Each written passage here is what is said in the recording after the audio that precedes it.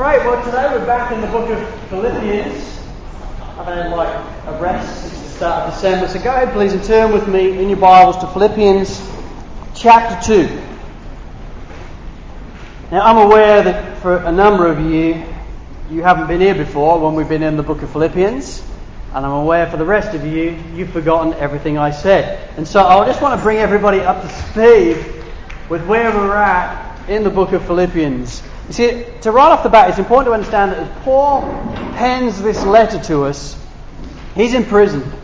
He's literally in chains in Rome. 15 years prior to this moment, however, he was in Philippi. He was with these guys. In fact, actually, he was on mission, and his plan was to go and strengthen and care for the churches that he had planted on his first missionary trip. And yet, as he was waiting in the port of Troas, he really felt the Lord lay on his heart through a dream of a man from Macedonia calling him to come over and help them, that God was calling him to go to Europe. So he ended up in Philippi, and as he arrived in Philippi and he began to preach the gospel, this local church was indeed born. Started with a lady called Lydia, a rich lady who dealt with purple cloth and was a very wealthy lady. As Paul reached out to her, so many of her and her friends got saved. There was then this demon-possessed slave girl who couldn't have been different from Lydia, and yet she also got saved. And then there was a jailer who also got saved, and this church was born. And this church, quite clearly, always had a special place in Paul's heart. And the way he talks about them in this letter, it's clear that he has great affection and love for this local church. What's also clear is that they have great affection and love for him. Because 15 years on from this church beginning, whilst Paul is in prison in Rome, this local church takes up an offering for him, and they send one of their best, Epaphroditus, to make contact with Paul and to seek to care for him and minister to him in all that he's going through in prison in Rome. And this letter then, that we have written down for us right here, is Paul's response to that visit. He's sitting in jail, and he's writing to them to thank them for all that they've done in sending Epaphroditus to them and for the gift. And because of what Epaphroditus has told them, that clearly there's some challenges in this local church that he planted. He's writing them to talk to them about all those things. And so he begins this whole letter with what is quite literally a pregnant prelude. He not only greets them, but he spends time talking to them about the three themes that he's going to talk to them about in the rest of the letter. So the theme of slavery for Christ, the theme of sainthood, what it really is to be a part of Jesus Christ. And he talks to them about grace and peace, the very motive to which he writes to them about in the first place. He then tells them of his heart for them, his love for them, his hopes for them as a local church, his prayers for them.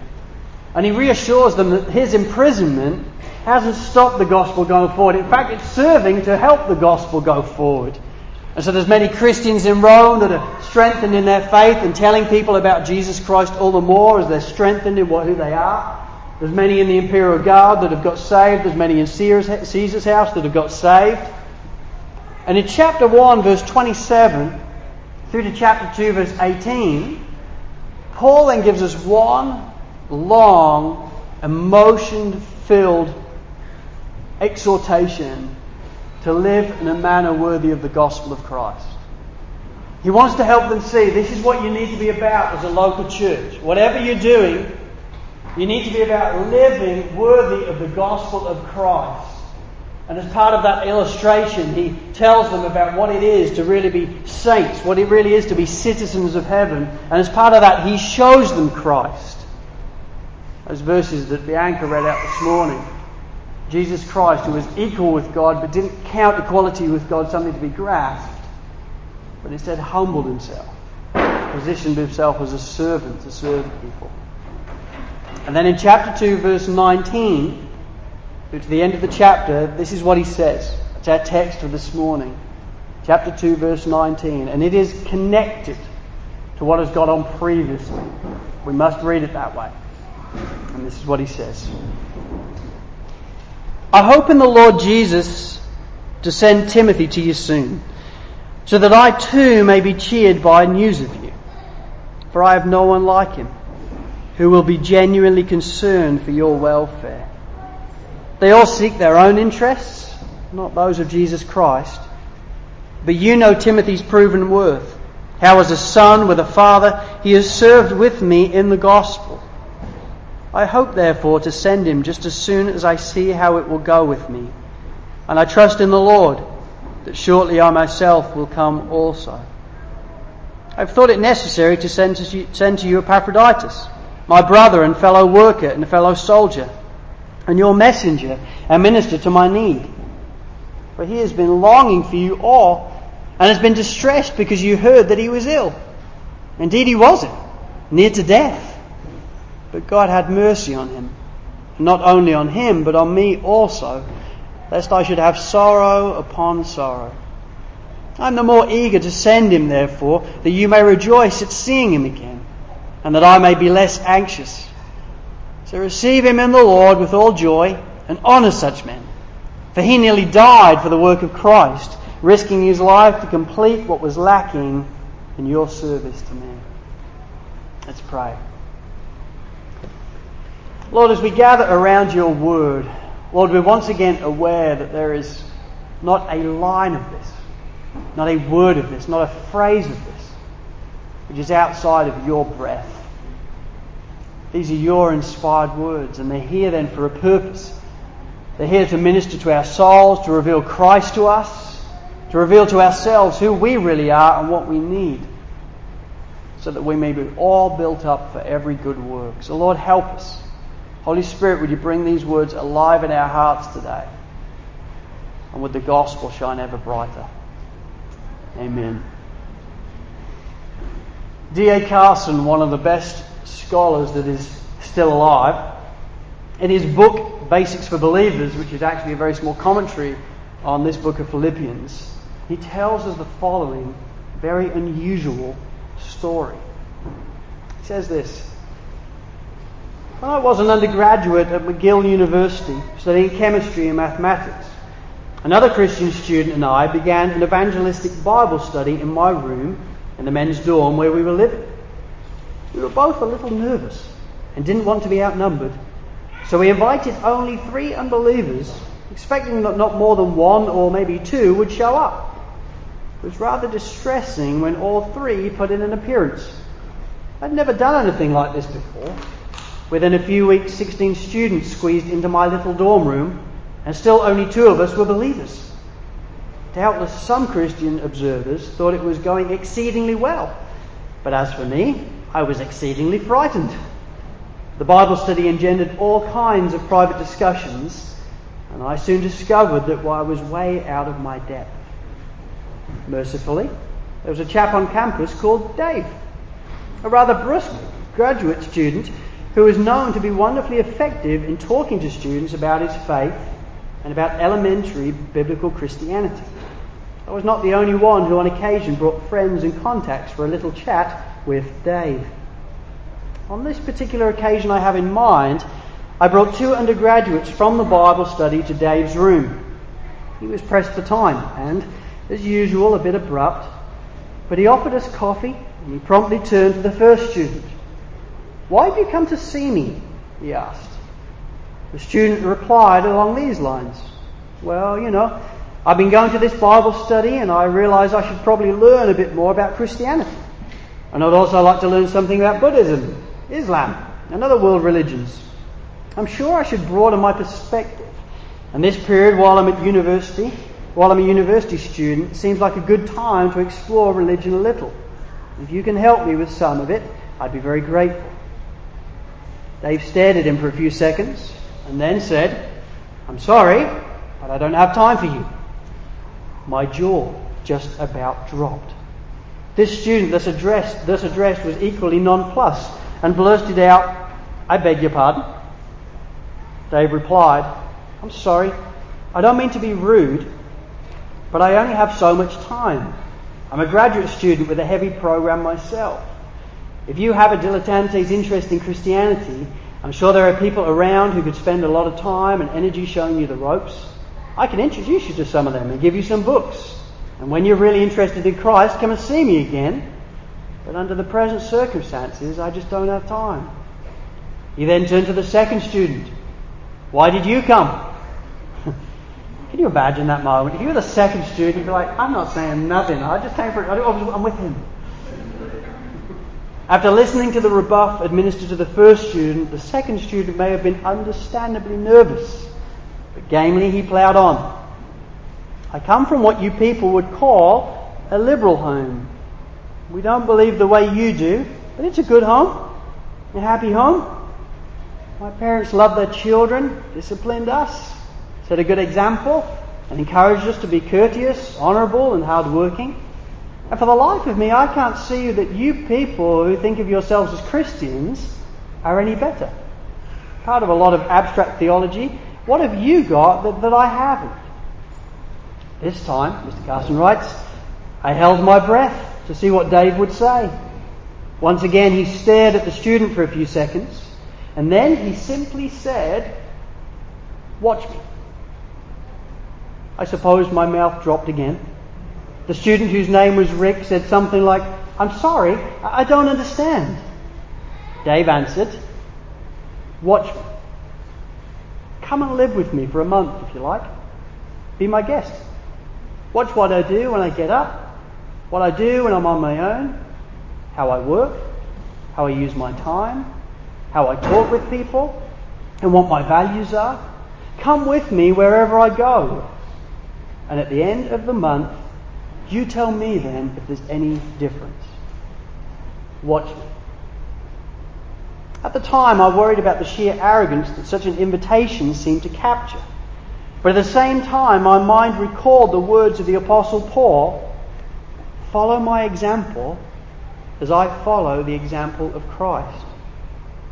Sober observation and reflection assure us that much Christian character is as much caught as it is taught. That is, it is picked up by constant association with mature Christians.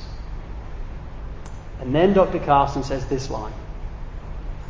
So the question is not whether we shall learn from others by conscious or unconscious mimicking, but what we shall learn and from whom we shall learn it. And oh, how right that is. The question is not whether we will learn from others, whether we're consciously doing that or unconsciously doing that by spending time with them.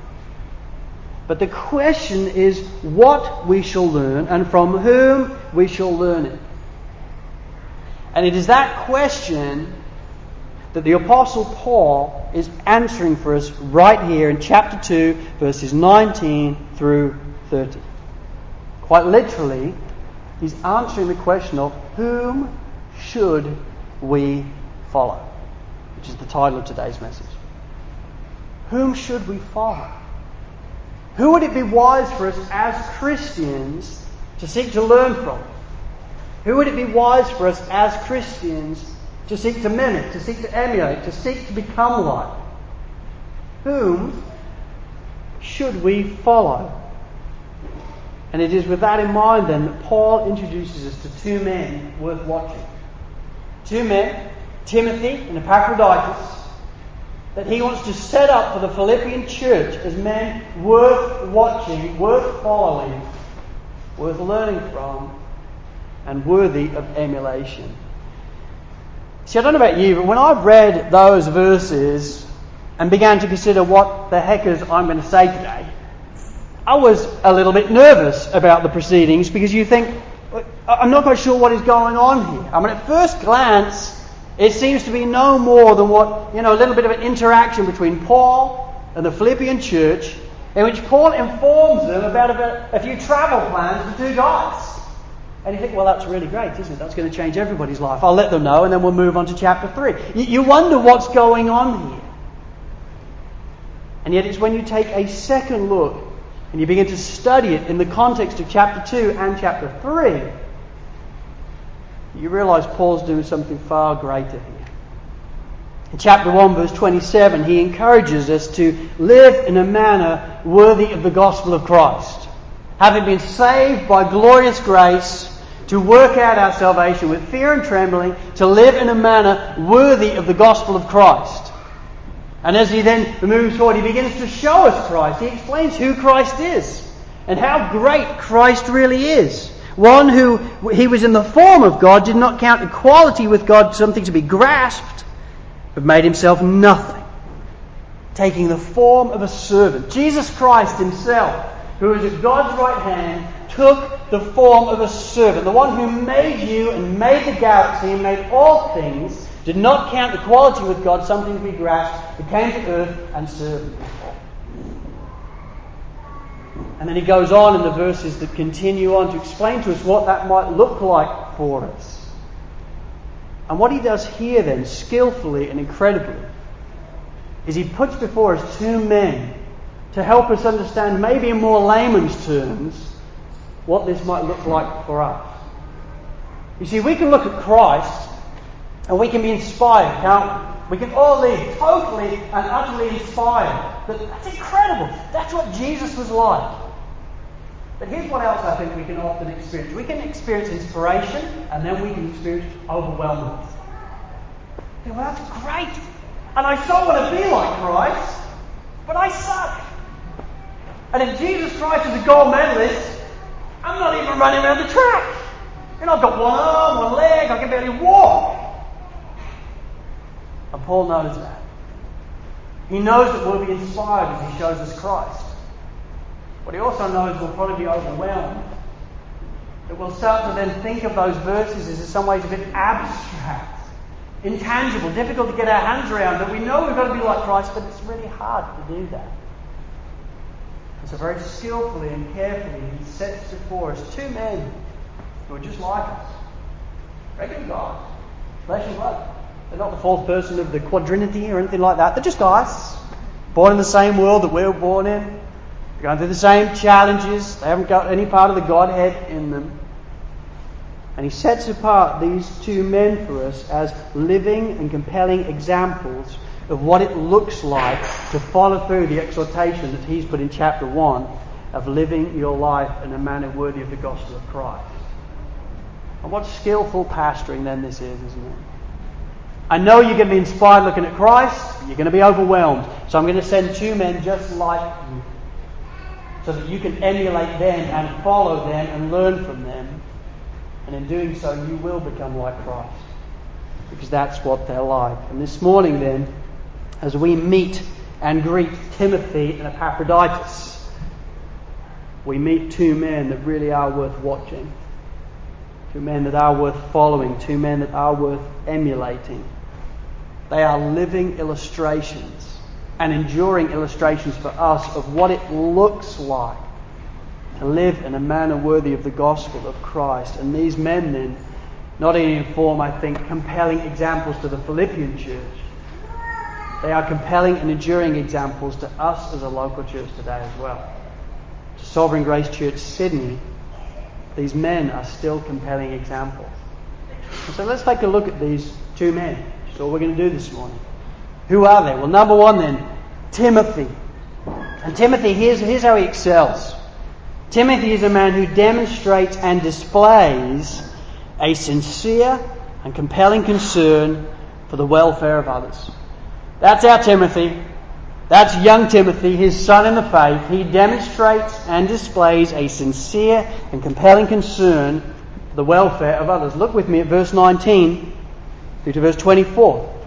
He says, I hope in the Lord Jesus to send Timothy to you soon, so that I too may be cheered by news of you. For I have no one like him, who will be genuinely concerned for your welfare. They all seek their own interests, not those of Jesus Christ. But you know Timothy's proven worth, how as a son with a father he has served with me in the gospel. I hope therefore to send him just as soon as I see how it will go with me, and I trust in the Lord that shortly I myself will come also. Paul's commendation of Timothy is filled with the affection and appreciation that a father has towards a proud son. Young Timothy has been his trainee. He's a young man that he's poured his life into and trained up in the gospel. And so he has such commendation and appreciation and affection for him because he's a boy of proven worth. He's a young man that has revealed in his life what it is to display a compelling and sincere concern for the welfare of others. See, Timothy isn't just a new kid on the block. Timothy's been walking with Paul for years. Timothy was with Paul in Macedonia, in Corinth, in Ephesus. Timothy was there 15 years ago when this church in Philippi was birthed. Timothy was with Paul then. He was there when Lydia got saved.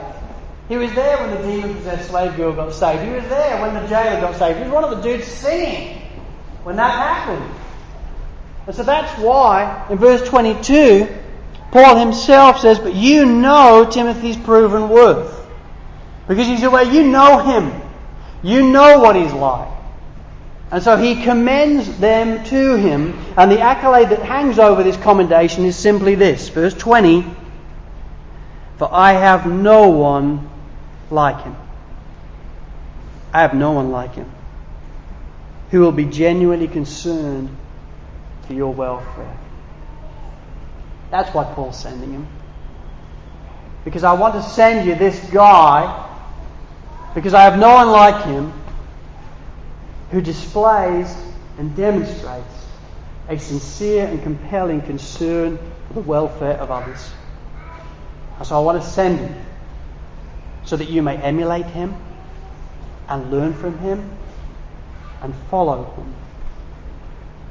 See, please don't misunderstand. It's not that there's no one else on the entire planet that Paul could send. Alright? If you read your Bibles, you're aware that Paul hangs around with many great guys at different times. And he's not going bad on them here, okay? He's not slagging Luke off or Aristarchus. He's not saying, you know what, yeah, they tried their best, but they're not as good as Timothy. But what he's saying is, listen, I'm in prison in Rome. And here's all the people I've got to choose from. He's already talked about them in chapter 1, verse 15. There are loads of dudes here that are preaching the gospel out of envy and rivalry. They're consumed with themselves. They're just thinking about themselves all the time. And so I'm going to send you, because I know you need him. I'm going to send you Timothy, because I have no one like him. There's no one like him. And he's a man of proven worth. And he will have your welfare in his heart. And so, having exhorted this local church in chapter 2, verses 3 and 4, to do nothing from rivalry or conceit, but in humility count others more significant than yourselves. Let each of you look not only to his own interests, but also to the interests of others. And having talked to them about what that looked like for Christ, now say, I'm going to send you a man that is just like Christ in this. One of you. Guy just like you. His name is Timothy. You know him. And he is a man that demonstrates a sincere and compelling concern for the welfare of others. A man that you can follow, Philippi. A man you can learn from. A man that you can seek to emulate. What careful and wise pastoring this is, don't you think? I'm going to send you someone. See, C.J. Mahaney, in something that I read this week, says this. He says, those we admire, we watch. And those we watch, we become influenced by. And those we become influenced by, we become like. Say that again, it's genius. Those we admire, we watch. And those we watch, we become influenced by. And those we become influenced by, we become like. It's so true. People that we admire, we watch them. And as we watch them, we get influenced by them. And as we get influenced by them, we cannot help it, to some different degrees, we become like. It happens in our relational world, so in our friendships, we're like that. If you've noticed, at different times, people pick up mannerisms off each other. They even pick up ways of saying off each other. Don't teaching anybody to do that, but you get influenced by the people you admire and you watch. But we also do it in a much wider world as well, don't we? In the media world. Those we watch incessantly on TV, in movies, in books, magazines. Those who we walk with in our lives on the internet. Those we watch, we get influenced by. And those we get influenced by, we become like. Proverbs 13:20 says it this way, because God knows it's true. It says, whoever walks with the wise becomes like the wise, but the companion of fools suffers harm. How true this is. Those we watch them because we admire them. But those we watch, we get influenced by. And those we get influenced by, we become like. As we walk with people, whether they be wise people or fools, we cannot help ourselves. We will become like them. And so as a local church, my friends, I want to encourage you. It's so important then that we be admiring and walking with people that have an uncanny resemblance to Timothy. Because we need that. Because by being with them and watching them, we will become like them. And the truth is, they're not hard to spot. People like Timothy aren't hard to come across, and they're not hard to spot. Because you see, people like Timothy are pursuers. And we all know it. They're people that are busy pursuing others because they want to care. They want to talk. And as they pursue you and chase you down, what you find is they're consistently asking you intentional questions. Not about themselves, but about you. How are you? How can I be praying for you? I remember you shared this with me last week. How are you going in this? They pursue you and they want to intentionally ask you questions because they care. They're really genuinely bothered about you. And what I've discovered in my life is people like Timothy are rarely offended. They're rarely offended because their lives aren't about them, their lives are about you. See, we're usually offended when our lives revolve around us. You've offended me. But people like Timothy are rarely offended because their lives revolve around you. They want to help you. They want to care for you. They want to serve you. They want to bless you. And another thing I've noticed about these individuals that are like Timothy is they're very often happy people. They're joyful people. And they're joyful people not because somebody's saying it would be good for you to be joyful. They're joyful because the whole world revolves around you, caring for you and loving you. And there are so many opportunities to do that they're always happy.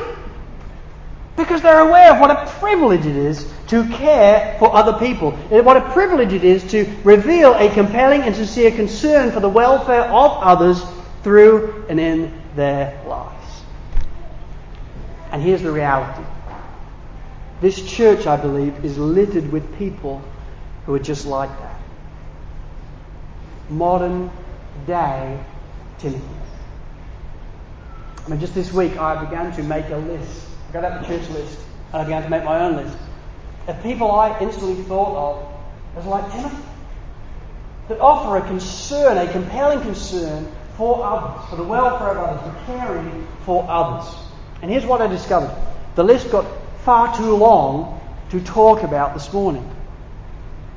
Because there are many people in this local church who are like this. Who are like Timothy. And yet, to give you a sampling of just a few, I thought of people like Simon and Michelle Wood and Coyote and Christina Williams.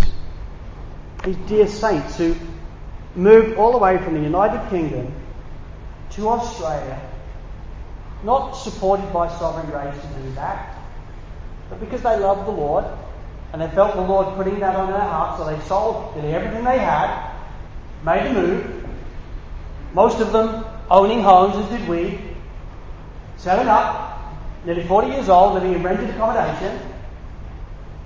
And as these couples got off the plane, here's what I noticed them do. They started giving their lives away to care for other people.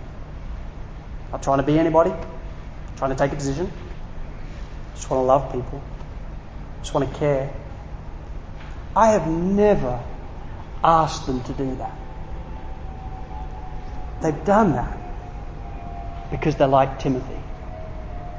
They're consumed with a care for others and a concern for the welfare of others.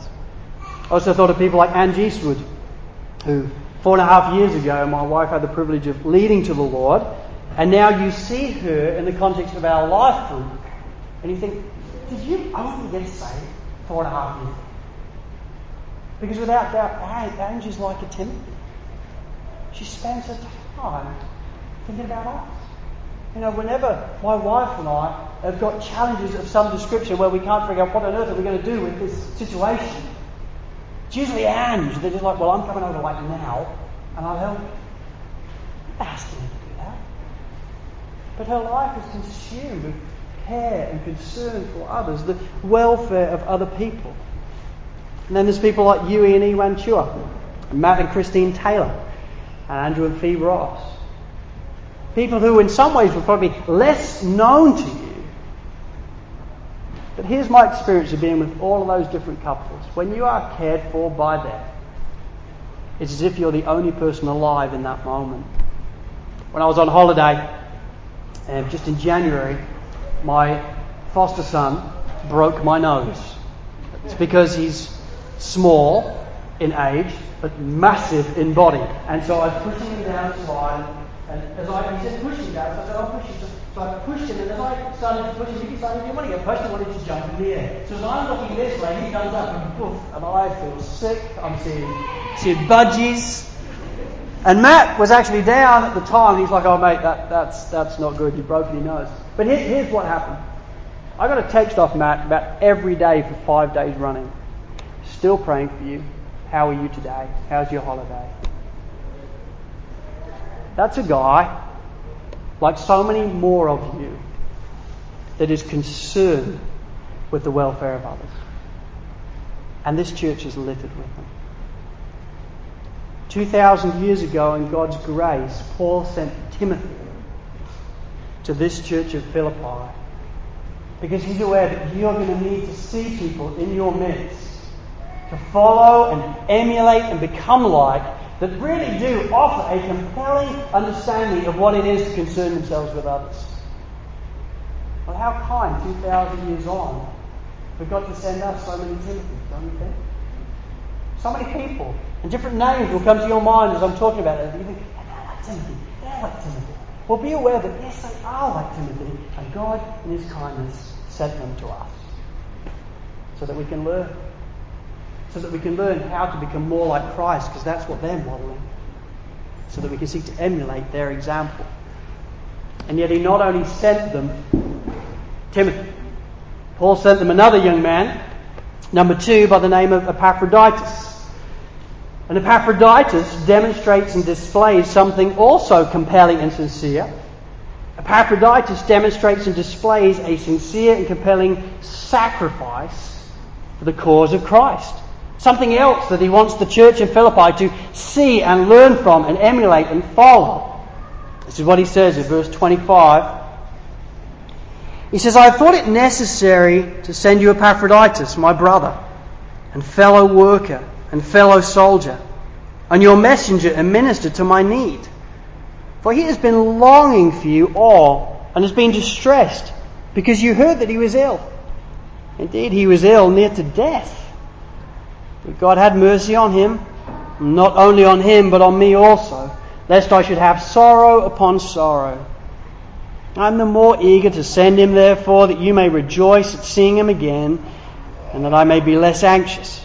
So receive him in the Lord with all joy, and honour such men, for he nearly died for the work of Christ, risking his life to complete what was lacking in your service to me. Epaphroditus was sent to the Philippian church to bring a financial gift to Paul, to care for him, and to seek to care for all the other needs that he had, given the fact that he was in prison in Rome. And that's why Paul refers to him in verse 25 as your messenger and minister to my need. He's aware that you sent him, and I appreciate that, and I thank you for that. And yet that trip and that visit for Epaphroditus was really, really hard for him. He went willingly, but it wasn't a straightforward trip for him, because during his time with Paul, he got seriously ill. According to verse 27a, he was indeed ill, nearly to death. This guy is on death's door.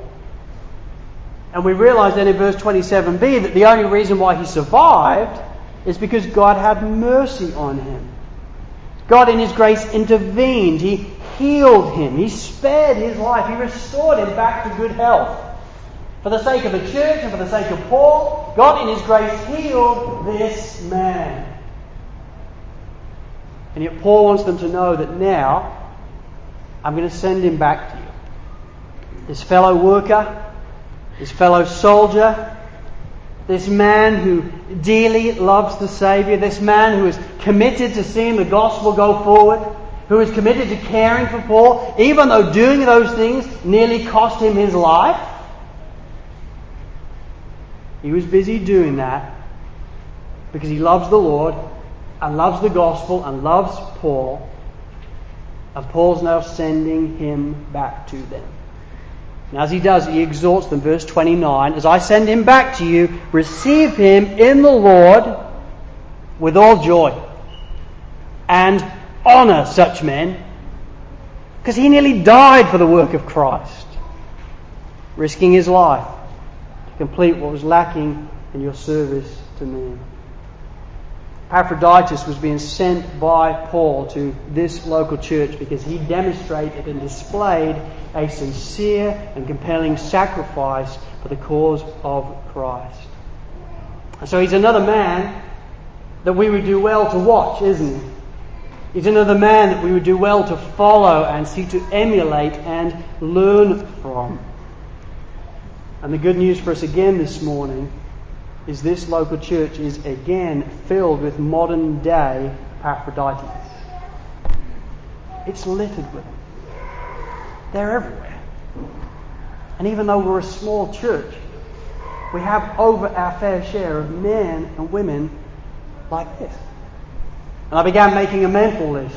Having learnt the error of my ways with Timothy, trying to make a proper list, I made a mental list on this one and realised, again, there's just too many people. So I thought of people like Jesse Fenn. I mean, here's what happens with Jesse Fenn. Jesse Fenn leads worship once every 2 weeks. So do I. But that's my job. He's got a job. And so he gives himself to the Word. He gives himself to study. He prepares to lead. He and his wife and 2 small children get here at 8:30 every 2 weeks without complaint to serve us. Outside of that, he gives himself to thinking about new songs, training the band in new songs, making sure everybody's got what they need, seeking to care for the band, which is about 20 plus people. And he and Liz do that because they demonstrate what it is to sacrifice for Christ. That's profound, isn't it? How kind of the Lord to give us people like that to emulate and seek to follow and be influenced by and learn from. I also thought of Courtney Lick. Where is Courtney? There she is. You know, whenever I encounter Courtney, here's what happens. I mean, nearly every time, apart from like right now, because she's sitting down, but nearly every time I encounter Courtney, she's serving. She's doing something. Every time, even at half time, even at the break. I went over to the book and there she is standing there. I'm like, what are you doing? Serving. Oh, I might have guessed. You know, because she's so busy serving. So CJ served on our PA team. See, anybody that serves on the PA team, you're just incredible. Because you're on the PA team, you're here at 8:15. And when we're having a nice time with tea and coffee, you'll notice there's people on the stage packing away everything. That's still the PA team. That's the guys that arrive at 8:15. Well, CJ's on that team. And what I've noticed about CJ, she comes on the week when she's on, and she comes on the week when she's off. Because she just wants to help. And then when I encounter CJ on Friday night, I leave the office. And as I'm leaving the office, a group of people are coming into the office because they want to reach the next generation with the gospel. They want to win people for Jesus in the context of our youth. And so as I'm leaving, CJ's walking in. And she's going to be there till probably 9:30, 10 o'clock as she seeks to influence our young ladies with the gospel. And then she's on books. And whenever I encounter her, she seems to be doing something for people. And then I think about the teams that CJ serves with. The PA team, as I said before. People like Andrew Lung and Matt Pettit and Matt Taylor. People that have been serving in it for some time. It's a very difficult, heavily intensive task. And people do it complaintless. They just want to serve. Just want to help. Think about those that do youth. Riley and Maddie and Ben and Matt Carrera. I can think of numerous things that I would like to be doing on Friday night. Numerous things that they are sacrificing, that they are not doing because they want to win the next generation of the gospel. You know what that is? That is a group of people and individuals who have a default setting in their lives to sacrifice. It's the way they go through life. They just want to sacrifice. And when you encounter people like that, you try and encourage them, and they're not really aware of what they're doing. Because they have a default setting in their life towards sacrifice. It's all about Jesus. It's all about the church. Seeing the church and the gospel go forward. How kind of the Lord then to give us people like that, don't you think? 2,000 years ago, they had Epaphroditus. Well, we have now dozens of people who are like Epaphroditus. People to honour, as it says here in verse 29. Anybody that may have been concerned, I don't like the way he's honouring people. Well, here it says here, so receive him in the Lord with all joy and honour such men. I'm just doing as I'm told. We're called to honour people. When we're aware they're serving, we're called to honour them. And he gives us these people not only to honour, but to follow and to learn from, to seek to emulate. See, what we have here then in our lives and in this text is far more than just a travel itinerary for Timothy and Epaphroditus, isn't it? It's one of those passages that it's so easy to look over. I doubt that anyone amongst us has been memorising this passage and saying, my life has been so affected by these verses. But it's God-breathed. It's breathed out by Him. And all the time He's helping us answer the question, who should we follow? Who would we do well to be like?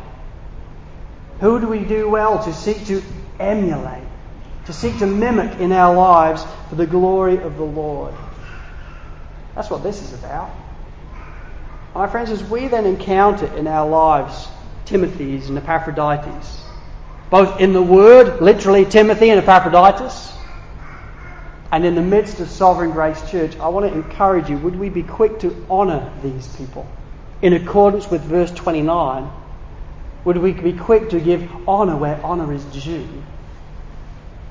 And would we be quick to follow them and learn from them and seek to emulate them? Because that is why God has given them to us. Just the same way that God was giving Timothy and Epaphroditus to this one. God's given us people today. Seek people that we can spend time with and watch and be influenced by and can be conformed to. With this hope in mind, that we would then in turn be like Christ. That we would be like the one who, though he was in the form of God, did not count equality with God a thing to be grasped. He made himself nothing, taking the form of a servant. As we look and emulate and seek to follow people that are like Timothy and Epaphroditus, we'll become like Jesus. And that's what this is all about. Becoming more like Him. And so would that be our story? Let's pray.